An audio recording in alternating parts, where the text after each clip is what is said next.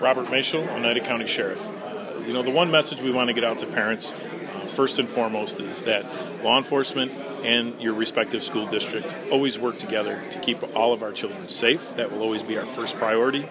And the second most important thing we want to get out to parents, if you have any questions or concerns, or even if you see something, please say something, but say it or deliver your information to either law enforcement or to the school. We are asking parents, please do not turn to social media to get your information. Don't turn to social media to put out information that you may have, because unfortunately we're finding a lot of the social media stuff ends up being rumors or things that were greatly exaggerated. If you have questions or concerns, please contact law enforcement or the respective school district that you have the concern in.